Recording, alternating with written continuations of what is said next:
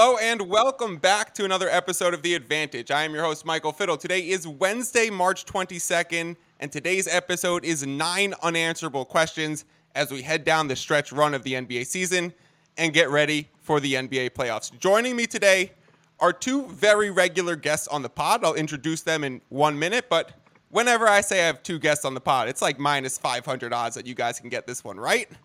But I do want to start off with one quick correction on my last episode. The last episode that I released on Monday was perhaps the most important podcast episode I've ever released. It was Parlay Math Explained. It was explaining and going over all of the math reasons why parlays are trap bets and the multipliers are nothing but lies. You lose value the more legs you add, and I went over all of the possible outcome combinations correlated to the multipliers that you get. The mistake that I made was that all of the possible outcome combinations that I gave you were simply one number too short. So it even furthers my point. But for the sake of not getting overly confusing, when I said that a 3-leg parlay had 7 outcome combinations, it's actually 8. When I said that a 10-leg parlay has 1,023 possible outcome combinations, just add 1. It's 1,024. So it just furthers my point. When you're betting a 10-leg parlay and you get a 645x on the multiplier, but 1,024 possible outcome combinations, you're simply shooting yourselves in the foot. Okay, make sure you go listen to that episode if you bet parlays, because I am saving you from yourself and hopefully will convince you to do otherwise and keep your bankroll in a good-looking place. Today's episode, like I said, is 9 unanswerable questions as we head down the stretch run of the NBA season. Joining me to do that is perhaps the most regular guest on the pod. We see him about once every 2 weeks. Earl Gibby Graves. Gib, how you doing today? It's only right during NCAA tournament that I introduce you and say, "Hey, yo, Gibby, how you doing?" I'm doing good. Happy to be back. Always fun to hop on the pod with you and the next guest that you'll introduce. The next guest that I'll introduce, he gets a new title on every podcast. We'll see if he could figure this one out. This one's easily the best one I've ever given him.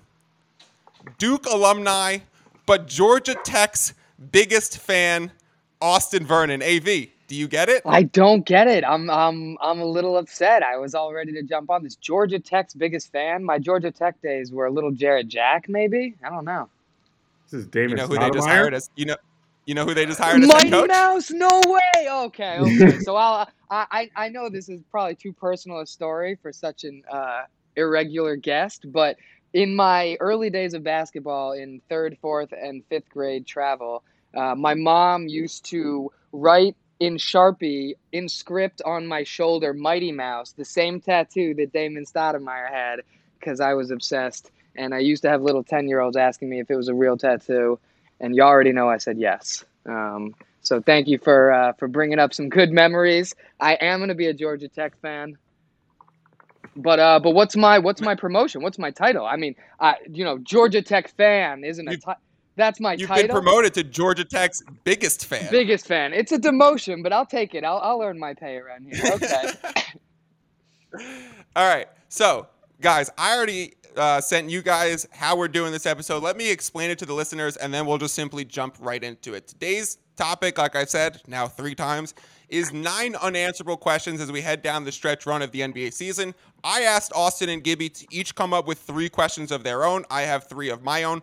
We do not know each other's topics, so we are going to go through this, kind of get each other's gut reaction. Normally, I will send them a list of topics like, hey, we're going to hit on these things. You don't need to send me what your thoughts are now, but these are the topics that are coming. Today, curveballs, sliders, changeups, all around. We're throwing heaters, whatever baseball analogy you want to start with, spring training right around the corner, but we're keeping this on the hardwood exclusively. Who wants to start us off with their first unanswerable question as we head down the stretch run of the NBA season? I'll gladly jump in. I mean, I think all mine are bangers. I'm a little biased here, but I'll start one that I think leads to one of the more interesting conversations, and one that doesn't get had as much these days because some factors that we'll get into. My question is, and it seems a little broad, but I'll give my answer right away, so you know why I think it's so interesting. Is who is currently the most fun player to watch in the NBA? Not the best player, not who affects wins the most, not scores the most. I want the most fun player. And for all the others, I think most of us will kind of put the question out there, let everyone else respond, and then give our feedback. I want to put this in one direction because I think that there is an answer. I know these are unanswerable questions. I think there is an answer, and it's Kyrie. I know that this is going to be look, I know it's going to be unpopular, and that's why this conversation doesn't get had, because he's a basketball genius on the court that thinks he's a basketball genius in everything, and so that obviously hasn't been so great for his image, and it won't be great for his, his legacy. Whereas in my mind, and LeBron James and Kevin Durant both agree, and I've said so out loud, Kyrie is the most skilled basketball player to ever live. So combination, ball handling, shooting, finishing, we're talking under the rim, spin, just like a general touch of the ball and skill of this craft, there hasn't been anyone on his level. And if you haven't seen Kyrie for a while, watch a Kyrie game, even a Mavs Kyrie game. You want to go watch an old Kyrie game, go for it. The ball is attached to him and moves with him like no other player that has ever lived, and it's amazing to watch, even random games. I'm curious to hear what you guys have to say. I have more if you want. Gib, you want to take it? I can take it. AB, the first person who came to mind was Kyrie. I just think like watching him play is second to none. But I won't take that answer. I'll come up with. I have two guys who come to mind other than Kyrie. The first is Darius Garland. I don't know if you've watched many Cavs games. I absolutely love watching Darius Garland play. He is, to me, the second most creative player in the league besides Kyrie in terms of ball handling, shot making, vision. Just watching him play. Playmaking and vision, Gib. His ability to get his teammates involved is second to none in the league. Yeah, it's Chris Paul-esque. Yeah, it's amazing. I love watching him play. He's really like if you watch him play, he's like really bouncy and like always ready to go. So he's one that came to mind. And then someone who I just really enjoy watching is Anthony Edwards. I love watching him play. He's just like absolute bucket getter, no conscious, and I think like he's got a chance to be really, really special. But like he's just super fun to watch right now. Even though I don't love the Timberwolves, but I love watching him play. Ant-Man's also like a bull defensively, so it's nice to see such a young guy just like buck up defensively and say like, I'm going to take a team's best wing player. I'm going to still try and put up 30 on offense and throw down crazy dunks. I think Ant-Man, that's two great calls, Gib. Two great answers. A good one too. They really are. Ant-Man. Cleveland in itself is just so much fun to watch. Love Mobley, love watching Mitchell. Jared Allen's just super fun. Yep. All right, you guys ready for mine? Yeah, what do you got? My first initial thought was it has to be LeBron because of the emotional connection that I just don't enjoy watching basketball as much as when then LeBron's on the TV. Like the playoffs simply aren't as fun without LeBron in them. Like a random LA Lakers game with LeBron's playing is one of the most exciting games for me to watch. People on this pod know that my dog is named LeBron, but I'm just also the perfect age and generation where like my prime growing up and becoming a basketball fan perfectly coincided with the emergence of LeBron and just the whole story and the amount that he's given back to the community and how he's been a role model in society for, 20 years. So there's just such an emotional connection to watching LeBron that it supersedes kind of the talent of anyone else, even though LeBron's still a top-notch talent, but doesn't fly high like some of these other guys.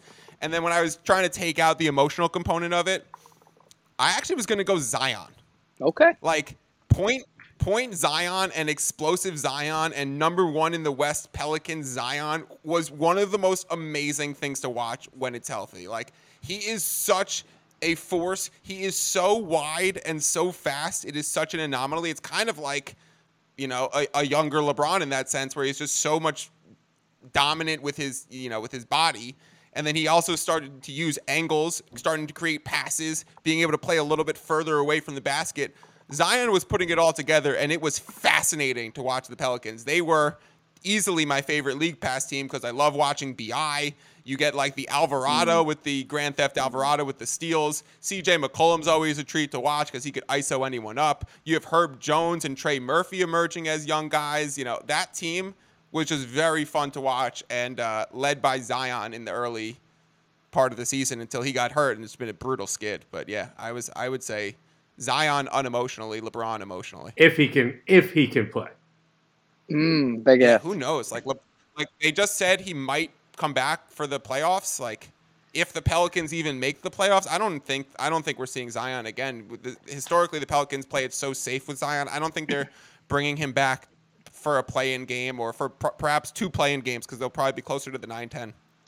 Yeah, I think the Pelicans will be one of the biggest unknowns heading into last season, given they were first in the West when healthy and now have skidded all the way to not even making a play-in game, likely. But I love the Zion pick. I mean, there's just like a Shaq-like physical dominance that when you watch him play and you're like, oh, y'all are in trouble. Nobody can get that second jump up as fast as him. When he puts his shoulder into people, it looks like it's casual for him, and they're having a heart attack. He's fun to watch. All right, I'm going to take the next question from here because I have a Kyrie-related one and a Zion-related one. I think I'm going to stick with the Kyrie-related one first. The question is, what if Kyrie had just stayed in Boston? And we'll play it out a little bit. They had Tatum, they had Brown, they had Horford. They still would have been able to draft Time Lord because they got him late. What if they had the scoring punch that is Kyrie? Would they be easily number one without a doubt? Would they already have a ring? Has Kyrie forgone a ring? What if Kyrie had stayed in Brooklyn?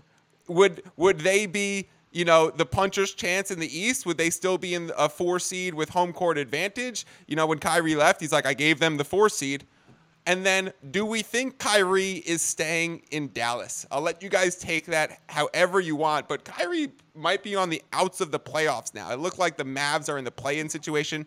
They might not even make the dance itself. Meanwhile, Kyrie could have easily been on a home court advantage team in the East had he just stayed at home.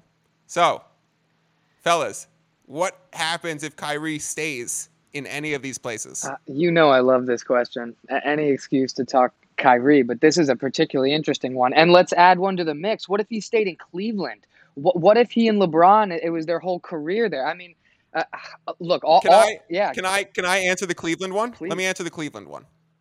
I think the writing was on the wall that LeBron was going to leave Cleveland for LA, and Kyrie had 1 extra year on his contract, and that's why he asked out a year early and got ahead of LeBron leaving. So I think it's pretty safe to say that they probably would have made one more finals run and played against that KD Curry Warriors team that eventually played against they played against Cleveland and then again against the Raptors. It was the second year that KD won his ring and finals MVP. It was that year. I think it's safe to say that Kyrie would have been on that team and they would have reached the finals again, potentially won a ring. And then LeBron would have left and Kyrie would have stayed in Cleveland for 1 more year and then left himself.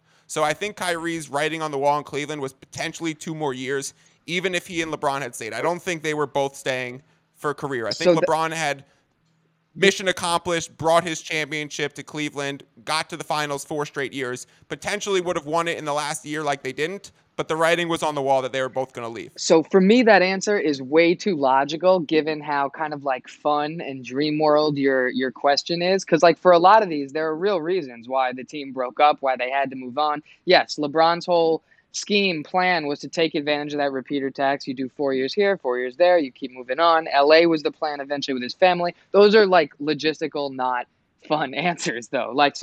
Okay, when he was in Boston all that time, that was when Kyrie was, at his mentally worst and it was struggling with the team. But if you want to talk about a big 3 with Kyrie, JT, and Jaylen Brown, when they maybe even keep Brad as their coach forever, I mean, that could have been a crazy dynasty, and they didn't look like it at all at the time because even though, they were first in the East for so long, they were never all healthy. Kyrie was such a mess, not figuring it out. And he's since said that, he made a lot of mistakes there and wasn't in a good place.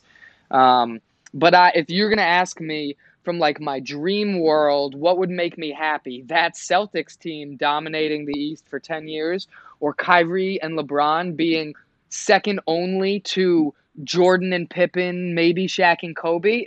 I'd like to see them make it work in Cleveland. I can't believe they couldn't. I'm gonna be a little bit more cynical about how the Kyrie thing would end up in Boston, because Boston made the finals that year, if I'm not mistaken, when he was hurt. Or did Eastern they make the Conference East Finals? Finals. Eastern Conference Finals. Eastern Yes. Conference Finals when he was hurt, and it Terry. It kind of showed where JB and JT could take their games. When Kyrie came back, I felt like JB and JT both took a step back again. Yeah. There was like this like weird tension of like Kyrie is so good, he needs the ball, but JT and JB also are like growing superstars. They need to like learn to have the ball a little bit too. So I think with Kyrie's like uncertainty and like being unstable, I think it could have gotten real bad real quick in Boston if he ended up staying there. Like I don't see any scenario where if he stayed in Boston for any more time, like say he signed the extension, someone would have had to go. So like it just you don't think we're looking at this Boston team with Kyrie at all? Yeah, it wouldn't have worked. Like maybe they actually pull the trigger and like maybe KD goes somewhere and then they have to trade for KD for Jaylen Brown or for Tatum and like that's how it works out. But like those three, I don't think would have worked out if he signed an extension in Boston. I mean, that feels like the right answer. It makes me sad again, and it ends the dream conversation. But it feels like the right answer. So is that what's going to happen with the Mavs? He's not going to stay there either. They can't make that work. It's crazy that I think ultimately I actually lean towards Kyrie not staying in Dallas, and I think one of the biggest ripple effects that the NBA will have seen for the last 15 years is what if Kyrie had just stayed in every place? Because then you might lead to the eventual ripple of like Luka wants out because they were never able to put it together and they traded all these assets and they brought in the wrong star in KP and then they brought in the wrong star in Kyrie and they could never bring in the right person for Luka and he ends up leaving because the Kyrie situation never worked out. This has the potential to be such a big domino in like the landscape of how the NBA is played out for like, almost 2 decades. If just the idea of like the loose cannon of Kyrie, like what if he just stayed put in one place? You guys think he's staying in Dallas? I do. If you were to say, right? LA. I mean, LA has publicly said they don't want him, and I don't believe them. Clippers. I think either LA team is a potential. I think, Gibby, weren't we talking about this yesterday where we were saying potentially Phoenix in a Chris Paul sign and trade situation? There's always been rumblings of that. That's the only thing I see happening. Could you see a Miami situation working out where they try and pair him with Jimmy and Bam in any way where they try and get off Hero and in some situation Hero and picks and make that work? Like I think once we see the playoffs happen, some of these teams are potentially going to falter and then say, okay, we need to make one more big swing and go for it again. What if Denver is one playmaker short and Jamal Murray like doesn't look great? Would they do Jamal in some situation and try and bring in Kyrie there with Jokic? Like would if Harden leaves Philly, is there any chance that Kyrie would go run with Embiid? I just think there's so many potential options once the playoffs start that Kyrie's going to have suitors. Yeah, we see it every time someone of his talent pops up. There's going to be suitors. Yeah, someone's gonna want him, but you'll say there's gonna be suitors. I just, I know the players love playing with him, right? It's well documented. Guys love playing with him. Even like when JT and JB, when they talk about that, they're like, yeah, we love playing with him. He was great. But you don't think that there's any front office that even if they're one big player away, they're like, I'm not going to risk my job and my security on this guy, Kyrie, who has been known now to like not be a sturdy or steady player, like in a locker room. Yeah, I think that's definitely possible. And I think right now Lamar will eventually get a big bag because I think it just takes one suitor. And I think there will be suitors for Kyrie. I think there'll be people who eventually come in and say, not for me. But I do think there will be people who are trying to open up cap space and get Kyrie a deal. Uh, Things will shake out in the playoffs that will look very different. Like, there's no what doubt. happens if Toronto blows things up, and then like who gets the Wembanyama pick, and then how does that change things? What if Houston gets the Wembanyama pick and tries to bring in a lot of guys? Yeah, I don't know if it's going to be Houston, but I have no doubt that teams will want him. I think we're maybe missing the bigger side of things is what does Kyrie want? Kyrie has now felt like three organizations in one way or another have wronged him. And if he's gotten to Dallas and they wanted to trade for him and have not wronged him by the time he's ready to sign his next contract, that might be enough. And we know Kyrie wants money because he's given up a lot of money, having not Yes. played under the vaccine, having taken some time off, having gotten the suspensions for the Nets. And then you go in Dallas can pay him the most and have no state income tax. No in state Texas. tax So is huge. for Was those going to add money that. reasons, Yep. it seems like a good one. And no Gib, Nike. hit He us has no with your. Nike deal right now. He So he's has not no getting Nike, paid. and he gives away more of his money on GoFundMe than anyone in the league. All right, Gib, hit us with your first question. All right, first question. This has to do with, I think, one of the bigger trades or more surprising trades that happened a couple years ago. And just want to get thoughts on who won this trade and who is in a better position right now. Or who would you rather? Halliburton. Halliburton versus Sabonis. It had to be. Yep. It had to be. Because I love both guys, right? And like I Mhm. could see it from both teams. It's one of those trades where I'm like, when I first heard it, I was like, wow, the Pacers got Halliburton. They just ripped off. They just got he's incredible. But seeing how the Kings are playing this year and how fun they are and how their offense runs through Sabonis and how Fox is playing off Sabonis, just want to hear from you guys. Who do you think won that trade and who's in the better spot after that trade? It's such a rare not only win-win, but it's both players go to a better situation and get better. I love that trade. I hope that this forms a relationship between the Kings and the Pacers where they appreciate how well this worked out and they look to trade in the future. I was so on board. I think in the beginning there's no doubt that on paper the Kings lost in a big way because they gave up a young Halliburton who was emerging for not that Sabonis wasn't good on the Pacers, but he looked like if you were a team that wanted to make the playoffs like Sacramento did, that he was going to have flaws that were going to hurt you if he was going to be your focal point, mainly defensive.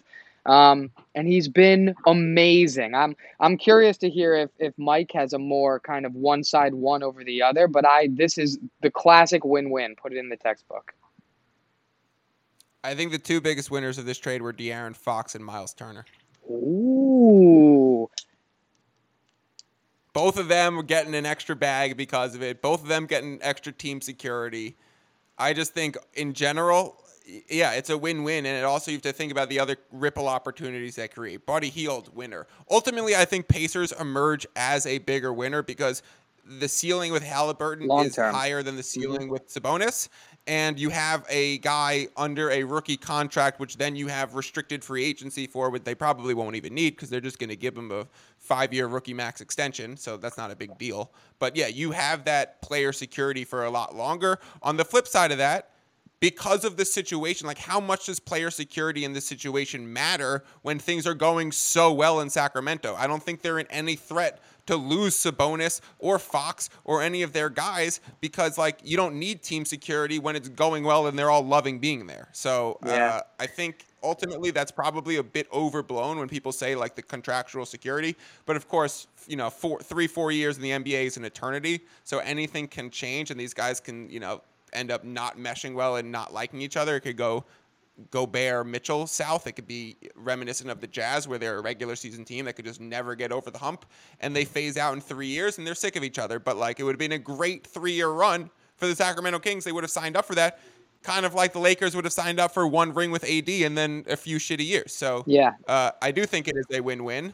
I lean Pacers, but I even think the typical reasons for that the Pacers give is a little overblown. Yeah, I love the point you made going back to Fox and Turner being the biggest winner. Fox goes from being, I think, Bill Simmons' third or fourth most overpaid, most overrated contract last year, really struggling, to the number one clutch time player this year, hitting his groove, gets along well with the team.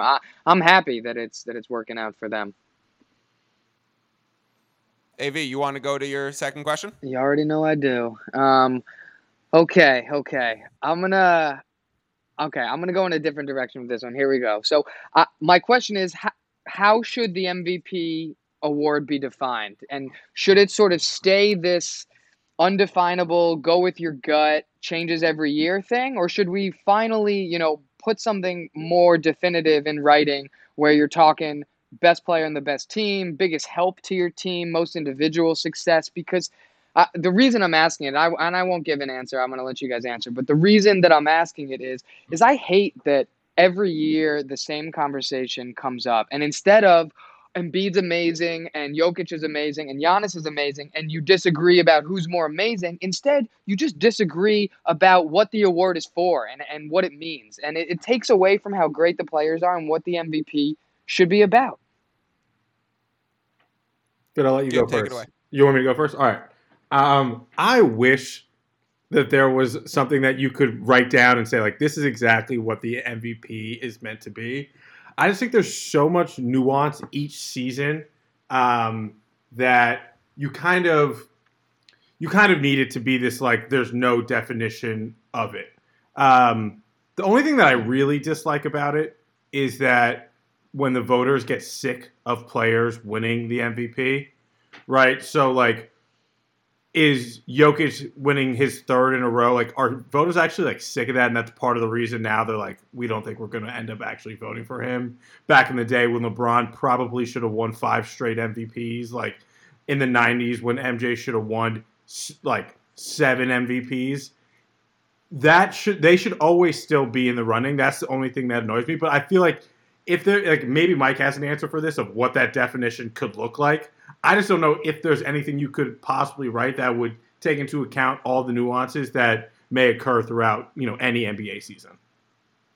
I have one rule that I would love to see instituted into the MVP conversation. Like a hard fucking rule, like hard line. This is how it is. Okay. Minimum 65 games played. Oh, I mean, that's easy. That's easy. Yeah. Is killing me.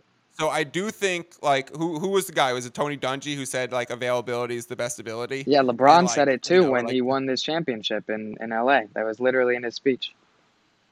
Right. So I just think, like, Jokic during that bubble season, so clearly the MVP because I think he played like 81 or all 82. I value that so heavily. If this is a regular season award, and then I think the problem, like, we know these guys want MVP, but they're also struggling with the fact that they want to rest and do the whole longevity thing and save their bodies and whatever. But, like, that's also affecting the product and everything that goes with it and making the regular season diminished. We need to find a way to circumvent all the resting and getting the best players to play. So if you put something on the MVP line that says you guys got to play 65 games to be, in contention for the MVP, then it's going to make the star players want to show out. It might, knock off Embiid from this year and he might be the true MVP, and you might end up going with Tatum because he's played like all but 1 or 2 games. But, like, yeah, if that's how it shakes out over history and that means we get 10 extra games of Tatum this year than we would have, then I think it's overall a good thing. I don't really care too much who wins the MVP. I don't overly bet on MVP. This season I had 0 MVP bets. Ultimately, this is a gambling show, so I'll throw that out there. I had 0 MVP bets this year at all. And so, like, it's not a super important thing to me. What's important is, like, I want these guys to play during the regular season. That's the biggest issue that we've seen. So making the awards more contingent on games played feels like it would solve that issue. Yeah, I mean, I think that's a – go ahead. Go ahead. No, I was going to say it's a 2 birds with 1 stone approach there, because not only are you helping define the MVP and, you eliminate some people along the way that might be in that debate, but you also incentivize people to play, which is almost why I think you should be talking more about total stats than averages. And if you're talking about total stats, now you're really, that plays into the MVP. You're encouraging people to play because even non-MVP players are looking at their stats. If you can just look and say, I averaged 30, who cares how many games I played? It becomes easier to sit games and not have it affect your persona. To that point, I loved when they made Julius Randle an all-star this year, because his minutes played were like 1,000 more than anyone in the player field at that point in the season. It's like he's playing so much more every night and showing up every back-to-back, every game. So, like, I think that matters. Yeah, and then Triple J made it in the West. So it's all over the place. I think games played matters, but I think for MVP, winning should also matter here. So, like, your team should have to make the playoffs at least, or be in the playoffs. You mean top 6, right? Yeah, top, like, not playing. Yeah, make the playoffs, no playing. Oh yeah. Yeah, for sure. Because I don't know. Maybe I'm trying to think of an MVP who wasn't that, because that could be just like an easy criteria. No, there hasn't been. Jokic was the lowest ever and got it at the 6th seed. Russ was what, a 5 seed? Russ and Karl Malone both got it as, I think, Russ was a 5, Karl Malone was a 3. Every single other person has been a 1 or 2 seed in history. Wait, Kobe? When Kobe won it, they were not a 1 or 2 seed. I believe so. Wasn't that with like Mim and them? I don't know. We could have AV look it up all on the over side it. as he's going to do right now. The stat that I've heard was Karl Malone before Russ was the only player to first seed. Good job, Mikey. They were the first seed when Kobe won? The first seed. I know. I assumed it had to be CP3 because that was his year, but nope.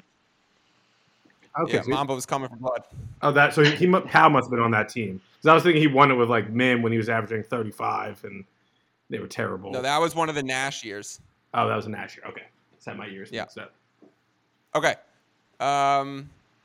Is that good on the MVP talk? Let's end this with who do you guys have for MVP this year? Embiid. Same, and the biggest reason for it, which it's not my original thought, it's something that I heard on another podcast. Like, when we're splitting so many hairs between Embiid and Jokic and Giannis, like, it's really just kind of pointless. But I thought the biggest thing that I heard was, historically, when we look back, to say that Jokic has 2 and Embiid has 1 just feels right. It feels more correct than Jokic having all 3 and Embiid coming in second place every year. I mean, that's like what voter fatigue is. Yeah, sure. I'm fine with it. Yeah, okay. If we're splitting hairs like that, I'm fine with it. Who cares? All right. I will ask my second question, and I know I said I had another Zion one. We often get together and review draft class. Let's go back to Zion's draft. We had Zion having a great season in the 1 seed before he gets hurt. We have Ja Morant in the 2 seed before his shenanigans. Who you taking right now? Who had a better season? Who would you rather be on your team moving forward? Let's reignite the Zion versus Ja debate. AV, you're shaking your head like this isn't even much of a discussion. I was thinking it wasn't much of a discussion until that last part you added, where you were just saying, who do you want on your team? Who do you want around your organization? And the X factors of the injuries versus the Ja off the court stuff, it's, we're only a few years in, so, the Ja stuff could be gone. Even the injury stuff could be gone. But to me, it had to be Zion, even though, I thought about it a little with the injuries and some of the off the court, whatever, and I think that'll go away.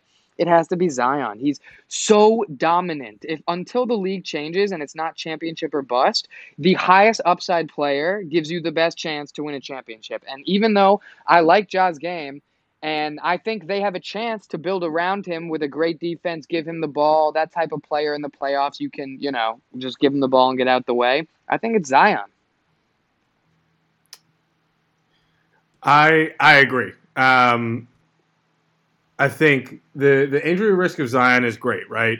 But I think his what he brings to the court is a little bit more than Ja's. Say they were both fully healthy, fully no off the court stuff. Who are you taking? I think it's not really a question. I think you're taking Zion, right? Zion, that's who you're taking, right? If there's no issues off the court, no injury risk.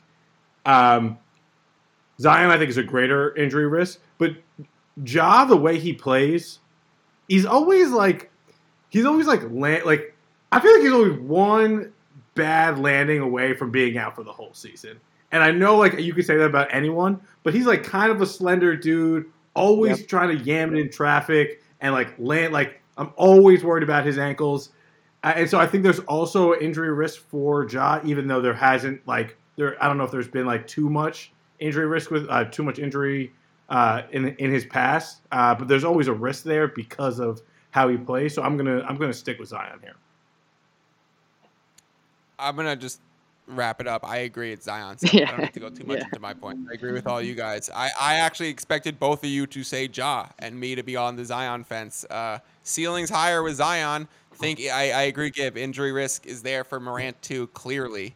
And I almost wonder if like Zion's in the same category as maybe Luka, where in like 5 years they're truly in their athletic prime and like so fit and dialed into all the nutrition stuff and all the recovery and body stuff and pliability that it takes to be a durable athlete in the NBA. So I would wonder if over time Zion's injury risk lessens and maybe Ja's increases. Yep. So for those reasons, I'm going to go Zion. And one last point just before we finish. They're both not plus defenders right now. And if I had to put my money on one of them in their career contributing more defensively as they go on, it's got to be Zion. So. Yep. Agreed on that front too. All right. Who wants to take away third question? Oh, I'll give my second question. Oh, okay. My bad. Go ahead. Yeah, all good. So I think this year has been a little different than a lot of the years where there's some clear like teams that you think are going to make it to the finals.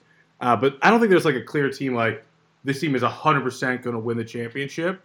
So in a hypothetical world, and you're a buyout guy, right? You're a buyout guy. You're a vet, and you're trying to win a ship. Where are you signing? Like, which team are you going to because you think that's where you're going to go win a ship? Can we ask a few caveat questions? Yeah. Does your contribution, like, say you're filling a hole on the team, does it matter, or you're a Theo Pinson dancing bench warmer? Theo Pinson. You're a Theo Pinson. Okay. So this is objectively the best question we've had. I'm sitting here thinking it's such a good question. We've never had parity like this in the NBA. So it's so hard to look at past years and say, oh, well, you know, this team could this. I'm thinking. Celtics. Ooh. Good answer. Why? I'm not overly concerned about the slip. I think come playoff times, we're going to see more Rob Williams unleashed. I think, you know, this team has played together defensively. Maybe it's Phoenix. Oh, this is tough. I'm going to go Boston because I think they match up incredibly well with both the Bucks and the Sixers.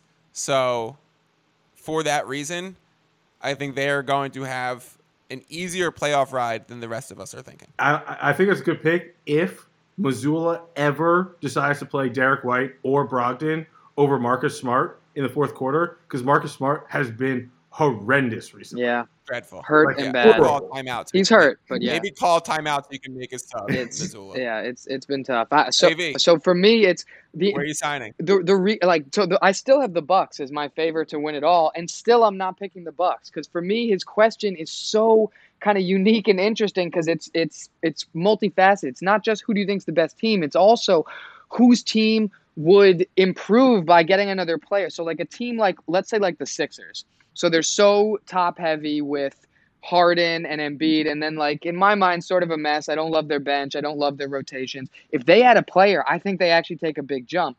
The Bucks, I sort of think are maximizing what they have going on right now, and I'm trying to think of what type of player they could have, who would even help, and it's hard for me to imagine. It's almost like I want to pick the most. The team that's almost the most top-heavy with the most holes, but still the best. So I think teams like the Suns fit into that category. Teams like, and I know you're going to think I'm crazy, but teams like the Warriors fit into that category because there is some unspoken, they have the secret sauce, they know what's going on. Clearly the personnel isn't clicking right now, and because you don't even know if you're getting Wiggins right back, you can't pick this option. But even how bad their record is, if I knew Wiggins was coming back, and I knew that they were just sort of like they have the secret sauce, but they're a piece away. I would almost want to go there, even though if you ask me what their chances are to win the championship, I don't even have them in my top 3 or 4. My pick here is the Denver Nuggets. I think that I love watching them play, and I think that they have – I mean, Jokic is such a special player. They have a lot of good pieces that fit around him. I think they're just missing, like, some kind of like veteran presence off the bench. Like they brought in Richard Jefferson a few years ago to like try and be that can help them kind of like get over that mental hump or like that mental hurdle of like what it takes to win a ship. And so I think they are probably the most talented offensive team in the league, or one of them. And so if I'm going to sign somewhere, and thinking my veteran presence will add something, I'm going to go to the Nugs. Was Terrence Ross the best buyout guy this season? That's sad if he was. Him and he chose Phoenix. Danny Green went to Cleveland. Again, insignificant. They're trying to work him into the rotation. Not going to happen. We don't know who was trying to sign Danny Green. I think Terrence Ross had a few suitors. You might hate this answer, but the jury's out on the Russ fit. I know on paper it seems terrible, and I can't believe we added him, but he has provided something that they may need for now. I don't know what it's going to look like long term or in the playoffs. I was going to ask you, Gibby, before we move on from Denver, are you concerned that we haven't seen them perform in the playoffs? It's just so hard for me if I haven't seen a team have any playoff success take them from nothing to championship. I think it's obviously like slightly a concern, but I feel like even though they haven't had success, they have experience in the playoffs, right? This is not going to be the first time each of those star players has been there. You've seen, he's kind of dipping right now and still coming back from injury a little bit, but in the bubble playoffs, like he was special. Oof. You saw a special guy. Incredible. You saw a special guy there. I'm just waiting. Like I'm hoping Jokic can take it to another level in the playoffs. I haven't seen it, so it does worry me a little bit. But if I'm that veteran presence and I've been there, maybe I can do something that helps. That helps there. That Jamal that was trading 50-point games with Donovan Mitchell in the bubble playoff series. Yeah, that was amazing. I just stank face. Can I ask a sidebar question that's being discussed on 0 other podcasts, but since we can fuck around and talk about it, we should talk about it because everyone's interested? Do it. Yeah. We kept mentioning Wiggins. Yeah, what's going on? You guys believe the rumors? What are the rumors? I don't know what the rumors are. Oh, boy. Are you serious? I'm serious. Didn't we have a conversation like a week ago about how his grandma could be dead or something? Like you saying rumors were like putting your eyebrow up. Like you didn't hear the rumors that came out. Oh, you didn't hear the rumors that came out this week. I have not. The rumors were that his long-term girlfriend, who he has 2 kids with, was sleeping with his best friend, and the kids were never his. Holy that. That's the rumor? Oh man. Yeah. Wait. Man. Let me add on some sources more? to this story. She tweeted, "Don't believe what you read on the internet. It couldn't be further from the truth." But internet's running wild with it. So I was going to throw out, do we believe the Wiggins rumors? Oh my God. So now I'm, trying to fit everything else into that context. Like I remember his teammates came out and they were like, he's dealing with some real shit. Like he can take as much time as he needs. Like I don't know what that's for, but they made it sound like it was sort of something unique. Oh man, I hope that's not what's going on for Wig, for his kids' sake, oh man. I'm over here kind of so excited that you guys want to talk NBA and have these awesome topics and questions, and now I'm like just sad, dude. That's like I don't know, man. Gib, your eyebrows have been on the top of your forehead since I started this sentence. It's just like it's like what like I pray that it's not true. It's one of the if it's true, it's one of the saddest things ever. Because think about it from Wiggins' perspective. You lose your girl, your best friend, and both your kids in one swoop. Dude. Yeah, that's brutal. Yeah. And so you gotta pray. I don't know. I hope it's not true.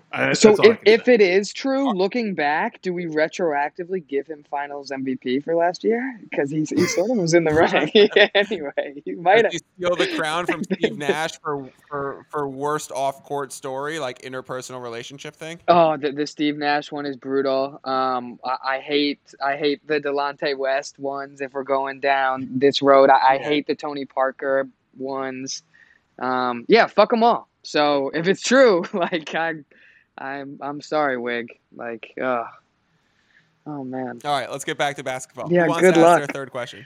I'll do it, but As you can tell from the tone of my voice, I've not fully moved on. I'm feeling sad, but this should help. This should help because this one is an interesting conversation, and kind of makes us think about some of our favorite playoff runs over the years, and we can also, talk about who we think this year could be in the running to make one of these runs. So my question is, who had the single greatest championship run? Not a team. I'm talking about one player who contributed the most to winning, starting from the first round, going all the way to the finals. Oh, your hand's raised. Do it. Do it, Mike. So I always say when I'm reflecting on basketball and history, I will only comment on what I've watched.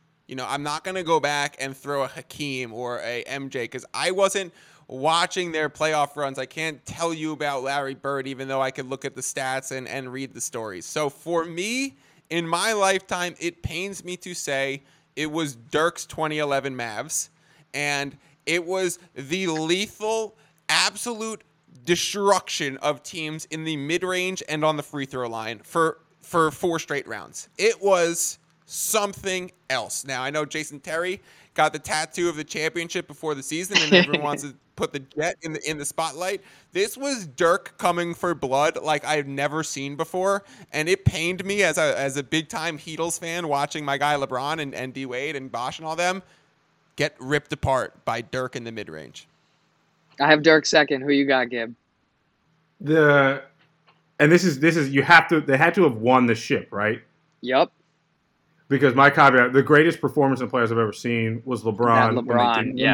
When they didn't win the championship. What about Curry? Curry last season's got to count. And then I was going to say Curry last year is number one for me because they weren't the Warriors weren't expected to win the ship, and then in the finals, I think it was game 5 or game 4 when he just put on an absolute show. That's my favorite. And really Curry game. solidified his spot as a top 15 player of all time, like one of the all-time greats, because he was missing that from his resume, the Finals MVP, and he carried that team, put it on his back, and that was like one of the more impressive things I've seen. But I still think, even though he didn't win the championship, LeBron, when he brought him to the final, that was the greatest performance I've ever seen in individual. The J.R. Smith game that year. That was a great game. That was a great game I've ever seen someone play. That's the greatest performance I've ever seen. I have my top 3. AV. Yeah, go ahead.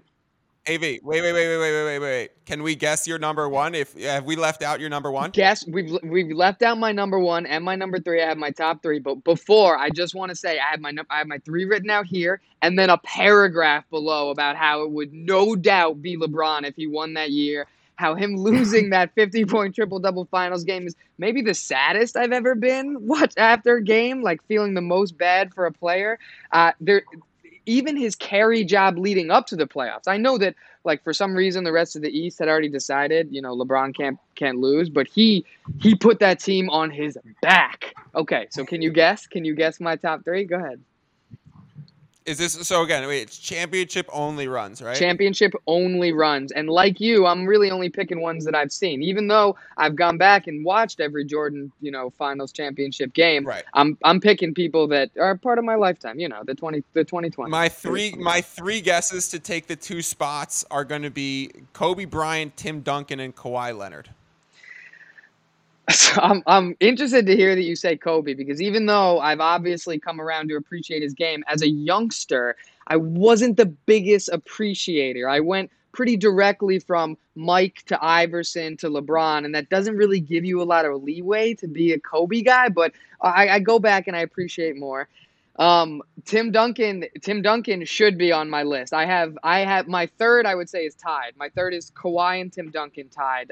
That Kawhi run, obviously the shot he hit to push them over, and given that, Siakam was great, Serge stepped up, the 2 little guards, Fred and Kyle Lowry, played better than I could ever expect 2 little guards in physical playoff series ever playing. Can't believe that happened.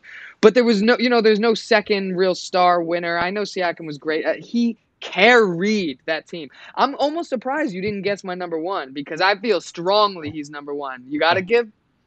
I have 2 guesses. Okay. One One was D Wade's It's first D Wade. championship. It's D Wade. It's D Wade. Oh! It's D Wade. That's the answer. It's D Wade. It's 06 Wade? 06 Wade. Actually, fun fact, sat courtside at the game 4 in Miami for that game. No, dude, that's such a part of history. That's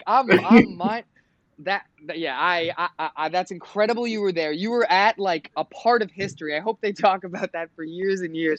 Being down 2 games, nobody else in the team. Don't tell me he played with Shaq, because that's not what was happening. Like they got the most out of that Shaq, but it was D Wade down 0-2, put the team on his back. They don't even have plays. They literally just like, you can have the ball and then do the thing where you take the mid-range jumper again and again. Good luck. I know that the refs either get to the line or hit a mid-range jumper, Yeah. D-Wade. Thanks. And I won't be so biased to say the refs didn't help him at all, but it was Wade. Huh. Who was your other guess? The only guy that we're not talking about is Shaq in 2000, their first championship, when they beat, and we were young, but like, that's too young. I was still watching it. But Shaq, when they played it was the Sixers, the first championship, I think, and he was too dominant for anyone to like. Mutombo was like putting his whole body on top of him to try and slow him down. That was also one of the more dominant people I've ever seen. And he took out that Blazers team. That's hard for me because I love that Blazers team, and we were a little young, and I wasn't going quite so far back. So that's actually, in terms of dominance, could be in the conversation. AV. Yeah. The Kobe year that I'm glad didn't make the list was one where Pau and Bynum were there, and Pau was actually absolutely. I thought Pau should have won Finals MVP one of the years, so I'm glad that it wasn't one of the Kobe years. The Duncan year that deserves it was 2014, after they lost to the Heat, and then Duncan played exclusively the 5, and they were like the fastest paced team since that 7 seconds or less Suns, and they were like that offense, and then him controlling the defense and being so smart, facilitating, kind of in that Jokic catch it at the nail as a big and then play make situation. That run deserved something. He was incredible. You can almost make the point that the fact that he wasn't in his physical and skillful prime and he still made that run, you could say that cuts against him. You don't want to pick him in a non-prime year, or you could say it's even more impressive that he adapted his game. It's the Brady and the Bucks. Yeah, it's the Brady and the Bucks one. Exactly. All right, let me ask my last question, and then we'll have AV take us home. Gibby. Wait, Gib, we did all. No, Gib, you'll take us. Yeah, I'll take us home. AV, I'll pass up there. All right. So I have 2 written down. Do you want to just? I'll ask you guys. Do you guys want a development question, or do you guys want a few players and me asking you who's better right now? This reminds me of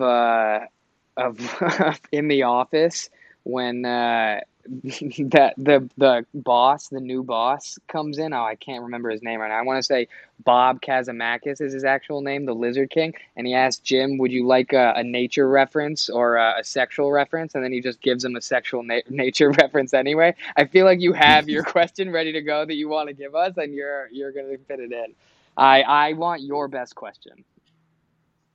All right, I'll go with the development one. No, I was going to ask, the ones that I was going to ask, and we can save them for another time, was just like straight up who's better right now. Things like Halliburton versus Harden. You know, I think those would be very interesting. Like reigniting the Kyrie or Dame or Zach LaVine or Bradley Beal types of situations. So, but we're going to skip that for now. Yeah. We'll let the listeners think on those, which were pretty good. I think those were pretty good. Garland or Trey was on the list. I think we know which way Gibby goes. Okay. The question that I'm going to ask is, we have this new style of modern stretch 4 that also can be an interior defender and play the 5. Most notably in the NBA right now, the young guys that are doing it are Jaren Jackson Jr. and Evan Mobley, correct? Yes. Okay, cool. So they were both coached. We know Tripp used to be coached by JB Bickerstaff, who's now in Cleveland, who I've heard in interviews say they are so eerily freaking similar. And I've also heard him say that the plan for both of them development-wise is to keep them as a 4 until they're about 27, 28, until their body matures a little bit. And then they're going to go the Duncan, the KG, the AD route where they become a 5 for the rest of their career. Now, Who are you rather have as a 28-year-old center projecting 5 years down the line from now? Jaren Jackson Jr. or Evan Mobley? I can go first. I'm going Mobley. I think Mobley, to his offensive game, just has a little bit more juice to it, and I think he can pass a little bit better. Jaren Jackson can hit the open three maybe a little bit better than Evan Mobley, but I think Evan can kind of work on that and develop his 3-point game. But there's something I don't even know what it is. When I watch Evan Mobley, I'm like, this guy is kind of special. The way he moves, the way he is able to affect the game both offensively and defensively. When I'm watching, I'm like, there's so much potential here. So if you're saying when he's 28, he's going to be a center, stretch center, and he hasn't hit his physical prime yet, I'm going to go with Evan Mobley over Jaren Jackson. Although I don't think you can go wrong with either. Yeah, I mean, I think that's the correct answer. If you're talking GMs and value moving forward, I think you wouldn't find as many, wouldn't maybe any, that would pick Jaren Jackson Jr. here. But I think relative to how their games are thought of and their potential are thought of, I prefer Triple J versus the field. So you have to pick Mobley, but I think everyone knows about Mobley, and I think Triple J is actually better than people realize. I think that something that Gibby touched on, you hear Mobley's teammates talk about him in almost like a Durant kind of way. And in flashes of offense, even though you don't see that as much on the court, you see flashes, but the numbers don't bear it out. The way their offense is run doesn't give him as much of a chance to shine. You actually don't hear that as much with Trip J. If he had sort of those offensive freak potential type stuff, I think you would have Ja and teammates coming out and being like, you guys see the crazy defense numbers. You don't even know what he does in scrimmages on offense for us. So even though I love that they both fit this category, I have Tripp as a much better current defender. I think, again, we're talking ceiling, and the ceiling with Mobley is objectively higher. All right. You got to give us your pick. I was leaving it up to debate. Oh, I have to give you my pick? Of course. I very much agree with what you're saying, AV, in that Triple J is just is still, even though he was an all-star, even though he's going to either finish first or second in Defensive Player of the Year, still underrated, still loads of potential to develop even further. I think both of them have near consistent first-team All-NBA year after year potential. I think they're both elite coming centers in the league. I think we're looking at them potentially in the Tim Duncan and KG type spheres in 10 years from now. KG is a good comp. I like that you brought that in. I mean, I think the most interesting thing we learned in this conversation is that the plan for them development-wise is to shift them into the 5 as they hit that, more physical 28-year-old prime where you're stronger. That's something to look forward to. You can build around that. The fantasy basketball people who listen to this podcast, make sure you Dynasty. grab Evan Mobley or Triple J in your Dynasty League before they become full-time centers. Fact. All right. Gib, take us home. Last one. Kind of an interesting one. Don't know if you'll love it, but I'll give it a shot. So Bill Simmons the other day had his annual worst contracts in the league segment, which I always find pretty intriguing to listen to. Love that. I did listen. And then I was thinking back maybe 10 years ago when there was the amnesty clause where you could just cut somebody and it wouldn't count. And so it got me thinking in the past few years, we'll go back all the deals that are affecting the current NBA teams. If you could any of the teams, what is one move? So that's either a draft pick, a signing, a trade that is the biggest mistake or the one amnesty you would use across the league. It could be a mulligan on a draft pick. I should have taken this guy over this guy. Yeah, it could have been mulligan. Does it have? Yeah, it could be any of those. You can either this is such a good not question give out the too. Contract, not do the trade, or not do a signing. Yeah. Yeah, I almost want to write mine down. In. Yeah, go ahead. Okay, one of them is slightly unrealistic because it wasn't this team wasn't conceivably going to do it, but it still exists as a what if because the draft players are on the board and the picks are on the board, and it's what if the Sixers had drafted Tatum over Fultz? So the Sixers had traded up for that number 1 pick. Apparently, Boston only traded it knowing that they were going to get Tatum later. So that's why I say that one's kind of hard, because we know realistically the teams wouldn't have done it. And had they not known how it was going to forecast out, had they not known the Lakers were so overly obsessed with Lonzo, then like things like that, like we wouldn't have, the Boston would have just kept the first pick and taken Tatum. So I don't really think we were getting to that situation.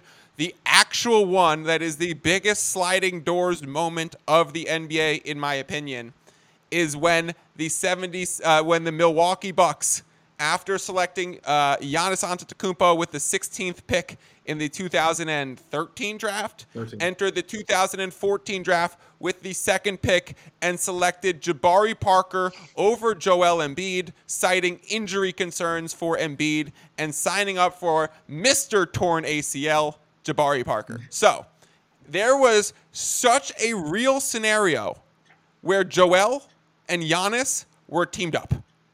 And this league was as over as when Durant and Curry teamed up. So, or Durant and Booker, perhaps. But if we had those two guys together, oh my, I would be absolutely obsessed. Don't come at the Duke guys like that in front of AV. You can't come at Jabari Parker calling him Mr. Torn ACL. We've had some busts. Doesn't he have 3 torn ACLs, Jabari? He's gotten hurt a ton. I actually believed in his game. I've been a Duke believer on some players who have not panned out. And I grew up, even though I went to school there, because I didn't play on the team and it was the best school I got into. Even though I went there, I grew up a Duke hater. I hated that they were always talked about on ESPN and every announcer was always obsessed with them. That was my euphemism for what I usually say there, and that they only wanted, the whitest people that they could get that could fit their system, and generally fuck Duke. But ended up going to school there. They've had some huge busts. I think those are great picks. I have a couple. They're recent, so that we can still talk about some of these recent players, but because I know we're from New York. If you want to go the Knicks angle, I was just having this conversation the other day. The Knicks pass on Knox, a tough call, but they pass on Knox, and instead they take Michael Bridges. And now they're in the current situation they're in with Brunson, Bridges, Randall, Mitch, and pieces. I don't know if it all would have panned out the same. I don't know if it matters anyway, but for Knicks fans, that's the closest you get in the last X years to making something of yourselves out there. And the other one is also kind of New York centered, a little more BK, but the Nets don't trade away Harden, because what the fuck? That was a terrible trade. What are you doing? Like, I don't know that they figure it out, that they can get all of them to work together, but it's not that, It's not that. Like, that is sickening to look back on. I think they ended up making out okay because it wasn't going to work, and they got a lot for Durant, and they traded Kyrie even though there was only 1 year and everything, but god damn, they missed that one. Along with the Bridges one that you mentioned, what if the Sixers don't trade him? The Sixers are the one who drafted him. Yeah. So what if they don't trade him draft night to the Suns, and now he's on the Sixers?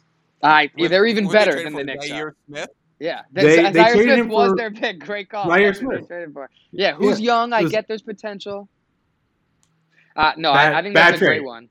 He, also, not only are they better, Mikal Bridges is a better fit there, and he's a Philly guy, born and raised, and he went to school there. What you doing? And his mom works for the Sixers. It's comically, it's as comical as it gets. I'll just give one that we haven't mentioned before we wrap it up, Mike. And this is more recent. The Wiseman draft pick obviously has not worked out for the Warriors. And if they had LaMelo, and just thinking about how you could have lineups of Curry, LaMelo, JP still on the team, and Klay Thompson, you're talking about four of great shooters, pretty creative, light-skinned you dominance. have Draymond as your center. Yeah. it's just it's interesting. It's interesting. It is. I don't think JP emerges the way Lethal. that he does, and therefore I don't think that they overpay him the way that in my mind they did. But I think that's such Right. an interesting Save what them if. from themselves. Yeah, exactly. There's also for the Knicks what if, there's like what if they had gone in and traded for Donovan Mitchell this year? Yeah, he's killing it in Cleveland, and they Yeah, they were fucked that seemingly up. just like one pick away from including Grimes. Just like they should have gone in. Another one that's great is just like what if Minnesota never made the dumb Gobert trade? What like it Yeah, pains that's- me that Make we it didn't let this DeJounte. Cat Ant-Man right like that core develop. Like they were fun and emerging, and like why do we have to go all in so soon? I didn't Those love are it. great ones. Those are honestly, if there's one MVP or takeaway from our conversations, it's that Gibby's actually really good at this. All of his questions were amazing. Yeah, biggest takeaway. Gibbs question is 3 for 3. All right, glad we wrapped up on that one. Thank you guys as always for tuning in. Thank you both for being here. It is nice to step away from the gambling numbers for an episode and talk about the general landscape of the NBA so you guys can see how our minds are thinking and how we're reading things, which certainly impacts the picks that I give and the plays that you hopefully tail. I am going to be likely on the DFS Today podcast working with Keith. I think he's going to be hosting one, and we're going to do a strategy DFS episode. And then I'll be back later this week to do a slate breakdown, and I'll be back next week to do the 6 different types of sports bettors in the market. So make sure you are following me at mfiddle14. I will tweet out all of the show links for the podcast that I'm on. Please rate, review, and subscribe to the Advantage feed if you are not already. Come find me on the Ethos Wagering, Wager Pass, and Discord channel. As always, peace out, and I'll talk to you guys soon.